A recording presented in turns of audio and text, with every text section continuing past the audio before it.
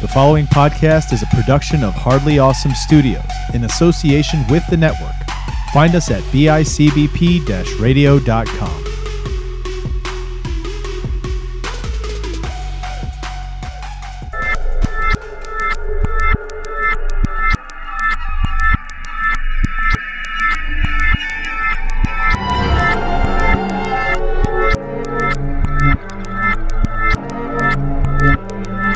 Hello and welcome to That Hats. God. Hello, creepers. Thank you for joining us today, where Chris and I will bring you some truly odd stories from the history. Finally. Finally. Yes. We'll finally do it. We've tried to do this episode for 2 weeks now. Fingers crossed that this one works. Yeah, because it's starting to rain here.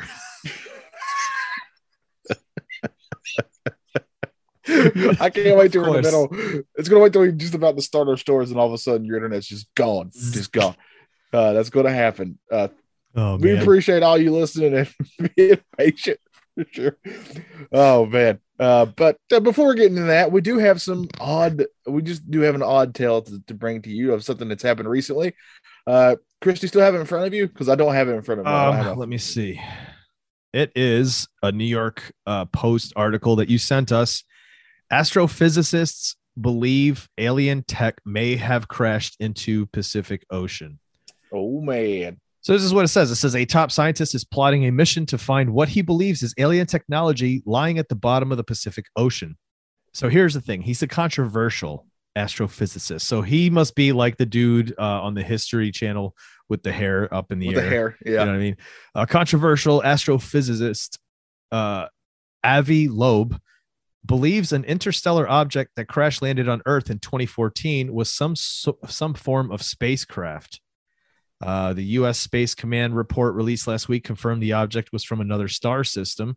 The agency concluded that the projectile, which streaked across the sky off the coast of Manus Island, Papua New Guinea, was a meteor. Professor Loeb, however, is having none of it.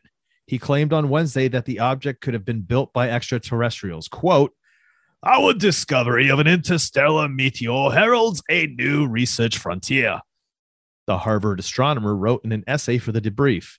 "The fundamental question is whether any interstellar meteor might indicate a composition that is unambiguously artificial in origin. Better still, perhaps some technological components would survive the impact." That's right. Aliens is what he's trying to say. Yeah, there's more that he talks about what he's done in his past, and he's researched this for a while. He heads up the Galileo project, which aims to establish a network of advanced Galileo telescopes. Galileo. I think it's Amadeus. It is. Nice. But anyway, yeah, dude, what do you think about this? So he's trying to mount a research thing to go out there and look for this, right? Well, I'm up for checking it out, obviously. And now, since why is he? Does it say why he's controversial? That's the thing I'm wondering about, because I've been just honest, never heard. Apparently, he attends a lot of his meetings pantsless. No, let me see here. Oh well, then he's just following what he's. That's how I do Zooms. So it says that he spent decades studying astronomy and more recently has trained his sights on the possibility that life exists beyond Earth. His bold claims frequently make headlines, and he has faced criticism from others in his field over his outlandish extraterrestrial theories. So that's what it must be. He must have some outlandish theories in terms of. I want to know what those are. I'm very curious. I have to look that up later. Here's one. Okay. Oh, here we go. Oh, same thing. It's the possibility. It says that he repeatedly claims that an interstellar object that zipped through the solar system in 2017 was technology sent by aliens. I think it's that remember that one rock that went by that people were like, "What is that? That super long rock?" I think that's what this is, because I don't know how to pronounce it. It's spelled Oumuamua. Oumuamua. Oumuamua. Happy Owl Mama's Day to all you Owl Mamas out there. Yeah. Because so many scientists have rubbished his outlandish claims, branding them cavalier and irresponsible. Okay. Interesting, right? Well, I'll tell you which one would be more fun at parties. I mean, it'd be awesome, right? So here's the thing: we talked about this ad nauseum. The fact that the Pentagon and the government in the past couple of years have released troves and troves of things now, basically saying, yes, there are such things as unidentified flying objects, things we don't know. And many of them, we got to be honest, they're probably not from Earth, right? Right. Yeah. So now we've got this dude saying, I'm going to take an expedition out to the Pacific and prove that at the bottom of the ocean is this thing that was actually a spacecraft. Now, what if he does? Well, it's going to be expensive for one. There's no way that's cheap. Right. And just finding it in the middle of the ocean is also, even if you know where it landed, doesn't mean that's where it's at when it comes to the ocean. So even just finding it could be a big deal. But I'm all for trying. I mean, we've looked for less. So who knows? I'm very excited about it. But Chris, today we've each brought a odd tale. My odd tale involves 3 people throughout history. So this is kind of early history, I would say. So when does yours take place? Mine takes place in 1967. So yours is way later than mine. Do you want me to go first then? Yeah, sure. Go ahead. All right. So what I decided to do, since we just recently passed, this would have been recorded on the weekend of Easter originally. So that's what. So just note that. Don't you hate time-sensitive stories? And then we're like, oh God, dang it, the time has passed. So I found 3 saints, 3 real saints. These people were sainted, who may or may not have been real saints, if you catch my drift. They were they're real saints, but maybe some of the stuff they did not real saintly, not that type of thing. So let's start with Saint Augustine of Hippo, or Hippo. I think it's Hippo. It looks like it's Hippo, so I want to say Hippo. He was around from the year 354 to 450, around in there. Yep, it's a long time ago. Because of his writings, of course, he's one of the main reasons for Catholic confessionals. He's the one that kind of started that. He says you should go confess your sins and that type of thing.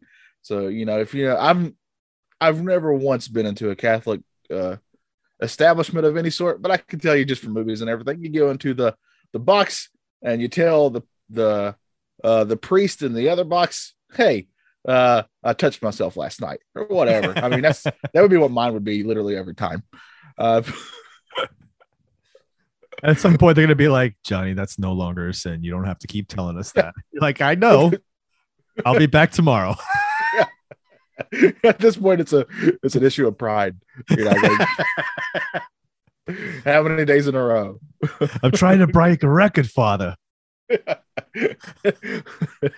Bear with me. I'm finally doing something with my life. What's the record? 785 days. We're only 3 days in. Oh, God. All of a sudden. Yeah. This is going to be really hard, Father. See what I did there? Oh, God. All right. Oh, wait. Sorry. Didn't mean to hijack this. No, I love it. But, he may not have been the saint that he was, despite being given that moniker of a saint. He himself would go on to confess that in his lifetime, he was guilty of the following things. He had stolen things. He really loved to an absurd amount gold and money, which is against the 10 Commandments. So are you thinking that's what he's stealing, the gold and money? Because I'm thinking, what are you stealing back in those days? He's stealing like an apple off the little food cart in the little something valuable or right? Something. I think it's something valuable. I stole this dude's chicken that lived down the street. Yeah. There was Johnny over there choking his. I'll see you tomorrow, Father. And also this little thing, adultery. He had okay, that's a big numerous. One. He had numerous illegitimate children. So that may or may not be one of the things he was confessing about. He was very famous for the following quote: grant me chastity and continence, but not yet. A wink, wink. Oh, God. So there's that guy. All right, so we're going to move on to Saint Vladimir. Vladimir. From 1956 to 1015 is when Saint Vladimir was around. Wait. Blah, blah. 956, is that what you said? Yes. 956, okay. Yep, 956. Vladimir was considered a mighty warrior, with a lot of people actually saying that he was the spiritual founder of Russia. Okay. He would actually, how did he become a saint? He sent out numerous representatives at one point when he was kind of in charge of what would become Russia. And he was doing this to decide which religion was best, right? Like he was kind of at a crisis. He was trying to decide which religion was for him. And he chose Christianity, and he converted his kingdom as such. Back then, you really didn't have a choice. Whatever your king said you was, that's what you was. Can you imagine? Can you imagine, like, you're sitting, you're doing your prayer the way you're used to doing your prayer. Maybe you're doing sacrifices or whatever. And then you just blast this horn and you hear, hear ye, hear ye. And there's the declaration in the middle of the town. He's like, from now on, there's no more this, and this is what we do. And you're like, I just bought like all those goats for the next 3 weeks of sacrifices. Like, what am I doing with these goats now, dude? Oh, man. So that's how he's a saint. But Good Lord. also, this guy happened to have 800 concubines, several wives. He would put up multiple statues of pagan gods, which is a big no-no for Christianity, by the way. And speaking of goats, Chris, religious rituals that involved human sacrifices. Oh my God. What a saint. Do as I say, not as I do. Yes. You know, he's probably like covering all the bases. He's like, all right, so just to make sure I'm going to get where I need to go, right? That land of opportunity at the end. What do I need to do as a Christian? Cool. Yeah. So yeah, cool. And what do I do if I want to go? Okay, so kill that guy. Cool, I'll do that. You know what I mean? He's just covering all his bases.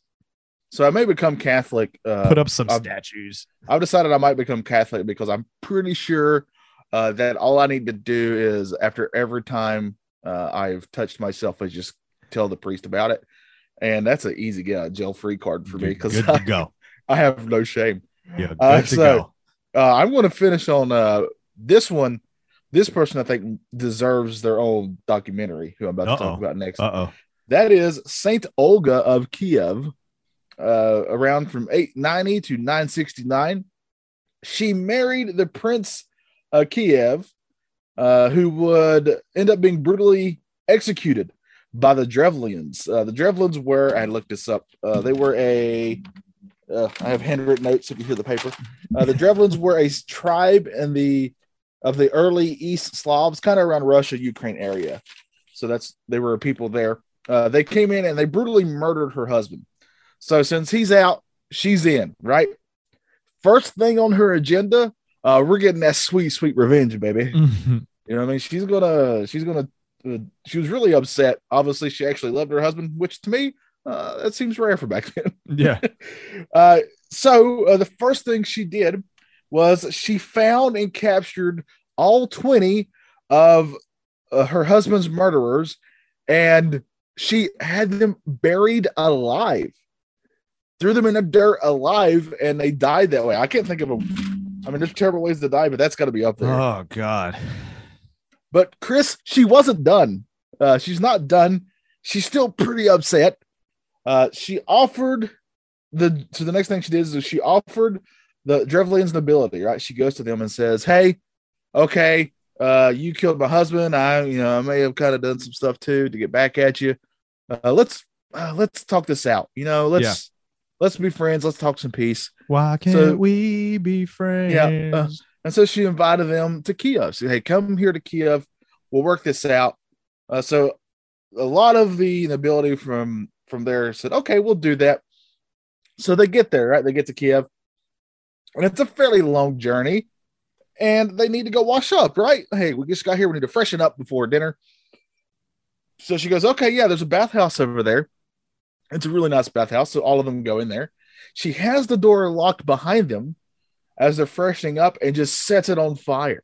That's right. She sets it on fire and they're done. They're finished. Dang. They burn alive. So she's buried people alive and burned people alive. And she's not done, Chris. Hell hath no fury, dude. That's right. You do not want to scorn a woman, especially this one. She would go on. She found the capital of this place and burnt it to the ground. She just burnt their capital. Said, don't think so. And I'm sure she wasn't like, I'm giving you all this amount of time to evacuate because I'm going to burn your town down. I bet she didn't do that. I bet she was just like in the dead of night, went out there and was like, burn it down. Yeah, I'm pretty sure it's what it was. Yeah. Set it on fire. One of the ways I heard she set it on fire was she actually said, I forgot how she did it, but like they put this stuff on these birds, and when they flew over there, they caught on fire or something. It sounded awful for the birds. But Chris, she was done after this, I think, and thankfully, because after this, she would attempt to convert Kiev to Christianity, and that's all it was needed. You know, you could do all this bad stuff and say, "Hey, we're Christians now," and just like that, boom, she was given sainthood. Boom. Boom, you're a saint. That's all. That's all. Sainted. That's all, folks. That's crazy. So that was three people, three saints who maybe weren't the most saintly. Well, then. That's an interesting one, man. I think I knew some of the Olga one. That sounded familiar. I hadn't heard the other ones. Yeah.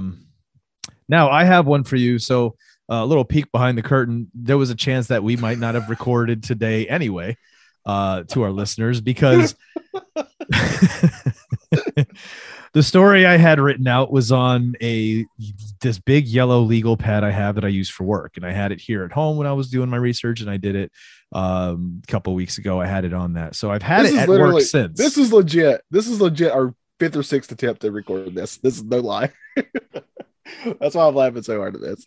But so I get home and first thing, right? Johnny texts me. He's like, "We're still good to go today, right?" This is our third time, even in the past week, 4 or 5 days, having to kind of push it around.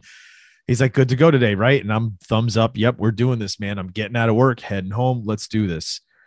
I get home, and I had to rush. I'm like, I got to get out right away, rush home, get here. I'm thinking to myself, let's hurry up, feed the dogs, get the animals fed, let them out. Grab my little, my bag that's got my laptop in it. And I'm like, where's my notepad? I'm like, oh, run upstairs. I'm like, oh, that's right. It's in my desk at work. So I decided, let me just find the articles that I used to do my research. And there was one that was there's a few of these that were really good, but one's really, really good. It's from CBC News, Canadian broadcast. I also, this past weekend, just to kind of refresh myself, I found that it was covered in, I knew it was covered, but I found it on YouTube, Unsolved Mysteries. There's a segment on it. So, yeah, by the way, that theme song is, as the young kids say, is a banger to this day. It's a thing's banger. Great.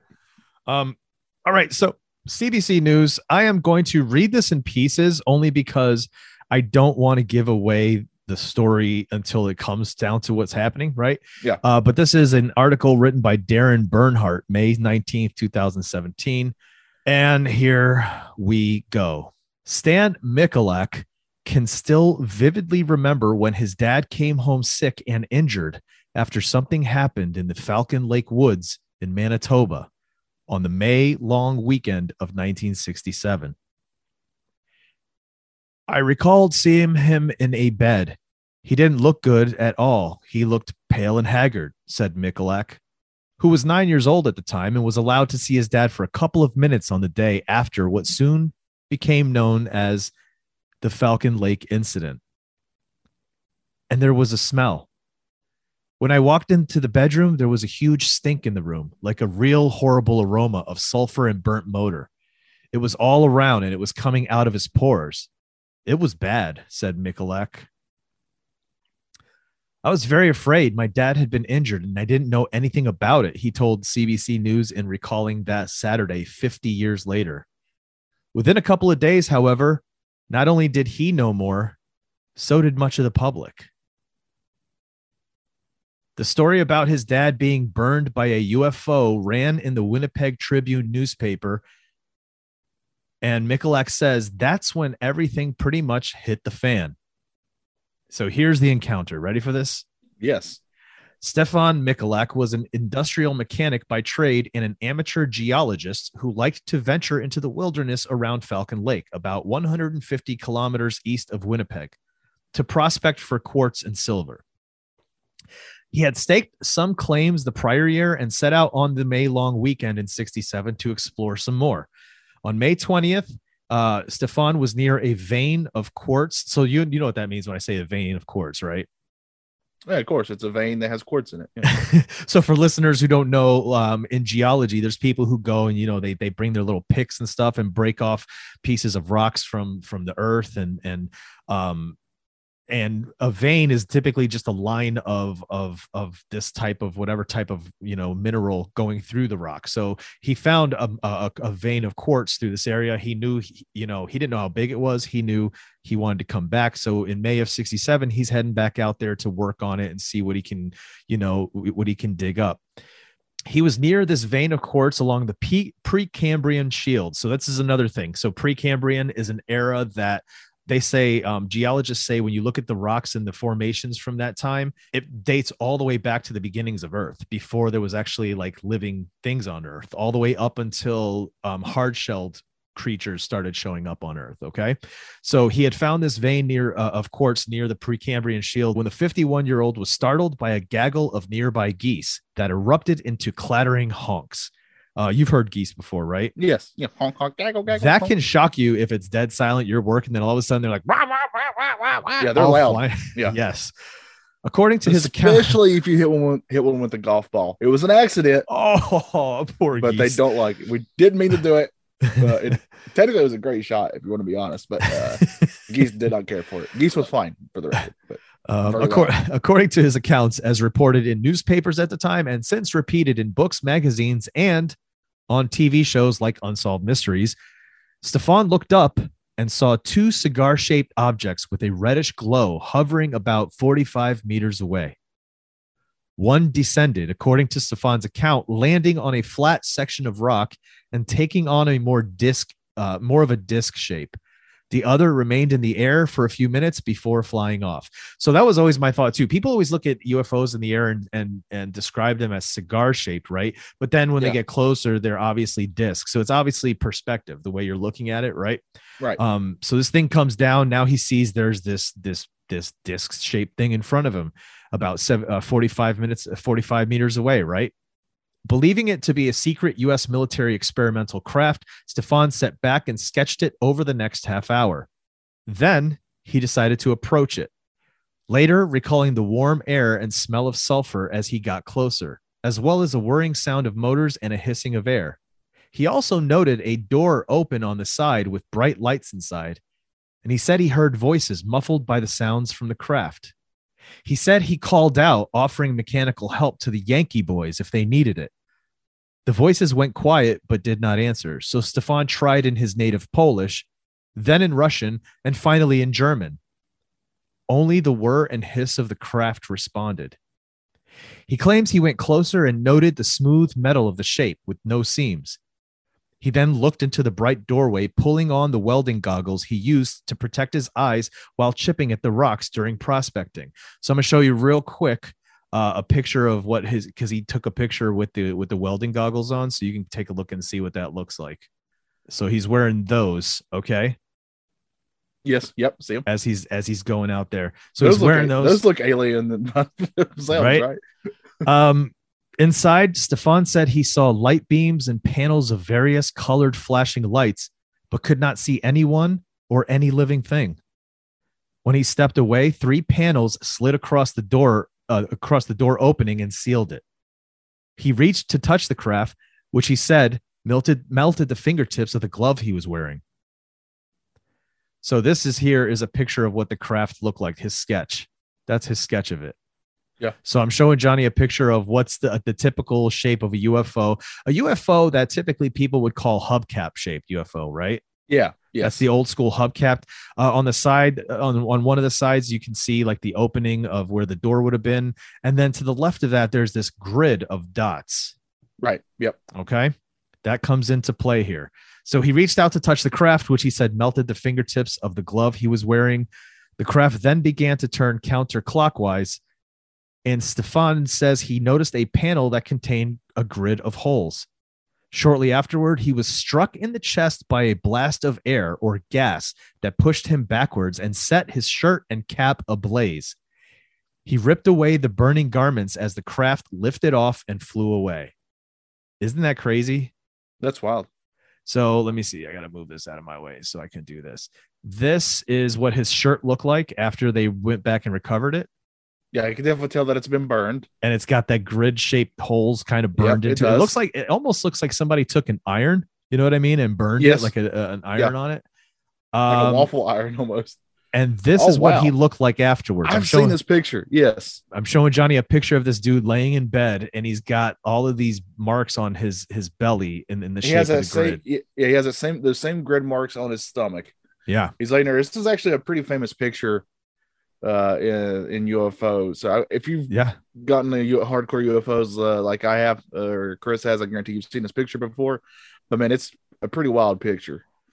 Disoriented and nauseous, Stefan stumbled through the forest and vomited. He eventually made his way back to his motel room in Falcon Lake, then caught a bus back to Winnipeg. He was treated at a hospital for the burns on his chest and stomach that later turned into raised sores in a grid-like pattern. And for weeks afterwards, he suffered from diarrhea, headaches, blackouts, and weight loss. Once the story was out, the RCMP, aka Royal Canadian Mounted Police, the Air Force, the media, various government agencies, and hordes of gawking members of the public descended on Michalak's small River Heights bungalow in Winnipeg. It just flipped our lives over, says his son, who wrote this book. So his son wrote a book, which is the reason there was this article. His son wrote a book called When They Appeared, Falcon Lake, 1967, the inside story of a close encounter. But he talks about it in the book that this just changed their lives. All of a sudden, they were just kind of thrust into the spotlight. It took several years before it would die down. But after that, until the day he died in 1999 at the age of 83, Stefan believed he never should have said a thing. But at the time, he felt it was his duty. He wanted others, if they were to see the same thing, to avoid it and not get hurt. Yeah. It says that though he wished he hadn't said anything, Stefan never backed away from the story. He also never claimed to have seen aliens and still considered it a secret military craft. If you asked him what it was he saw, he could describe it in intimate detail, but he would never say, oh, it was extraterrestrial, because there was no evidence to prove that. He might ask, what do you think I saw? But right up until he died, his story never changed one iota. Nothing about it or how he told it. One of the things that it's not in this article, but I saw in the Unsolved Mysteries segment, he's on it. He's old. He's like in his 80s, maybe, or late 70s, early 80s. So he's in it, and he talks about his experience firsthand. But he also talks about that these little grid-like things that you see on his belly there, they would heal, right? And they would end up going away. However, if you ran your fingers across his belly there, you would feel just underneath the skin like the little bumps, right? And so once in a while, they would return. They would become sores again. And they found out that for some reason under his skin there, it was kind of like, like when you have a sore and a scab grows over, right? Yeah. It was under the skin. And once in a while, it would show itself. Under the skin. It would come up. So there's that. Here's another picture of this, right? Yeah. Yep. It says that after he healed and he got better, he ended up going out with a bunch of friends to the site where it happened to show them where it happened. And they found that the vegetation all around the area where this thing had landed on the rim, like the rim of the rocks where it had, was fine. Vegetation was fine, but everywhere where it had been sitting, you could tell the vegetation had died, that there had been intense heat in that area. And upon further investigation, they found pieces of metal that were melted into the rock. So it took high temperatures to melt that metal into the rock, and they were able to pull the rock away. And obviously with his tools, he was able to chip the metal away. I'm gonna show you a piece of the metal that they found there. This metal was tested and found to be extremely radioactive, as was a lot of the metals that were found in that area where the UFO was supposed to have landed and blast off from. up to the point, like by the time this was on Unsolved Mysteries, the radioactivity had died to the, it wasn't as radioactive anymore. You could actually handle it. But yeah, this is one of the pieces of metal that he found.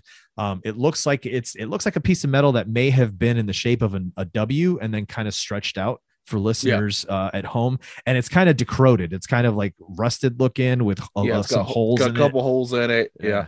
It's about the size of a $2, whatever a Canadian $2 piece looks like. I don't know if that's like a loonie or a. Forgot what are those called? I forgot. Ignorance here. Yeah. Hey. So there you go. I wanted to give you some visuals with the picture today, but this was something that has never been explained. No one's ever been able to come out and said it was this or that. Aside from the fact that he wished he'd never brought it up again, he had a lot of stuff that like you couldn't hide it. Newspapers were there to take pictures of what this burn was on his belly, Man, yeah. He certainly didn't seem like someone who was searching for fame, for sure. No. And he never once, if he really wanted the fame, he could have just said, "Oh, it was definitely aliens." He never once said that. So pretty odd, man. Pretty odd. But it looked like a UFO, our typical UFOs, right?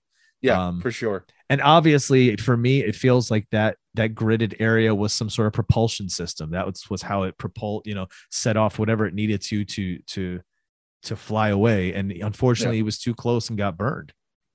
Yeah, man. Oh, well. Very odd. Very, very odd. Well, that's odd. Thank you for joining Chris and I on today's episode. We very much appreciate each and every one of you. We're going to get out of the clubhouse here. Again, also we'll recommend there's a Hulu documentary about the Stainer brothers, the story that I brought up on this very show. I can't remember the name of it, but it's really new. It's brand new on there, and it's I think it's a Hulu exclusive. I recommend it. It's 3 episodes long. Each episode's under an hour, so you can knock it out pretty quick, and it's pretty well done. So I recommend it. All righty, Johnny. I'm out of here. I'm going to confessional. I'm going to go commit that sin I've talked about earlier, and then go to confessional. I don't go to confessional unless I've committed that sin. That's my thing. It's my kink. Be happy that Zoom only cuts me off right here. That's right. Yep. That's right here. This is really awkward. Thanks for listening. Of course, as always, for Christopher Chavez, I'm Johnny Townsend, and we invite you to just stay odd.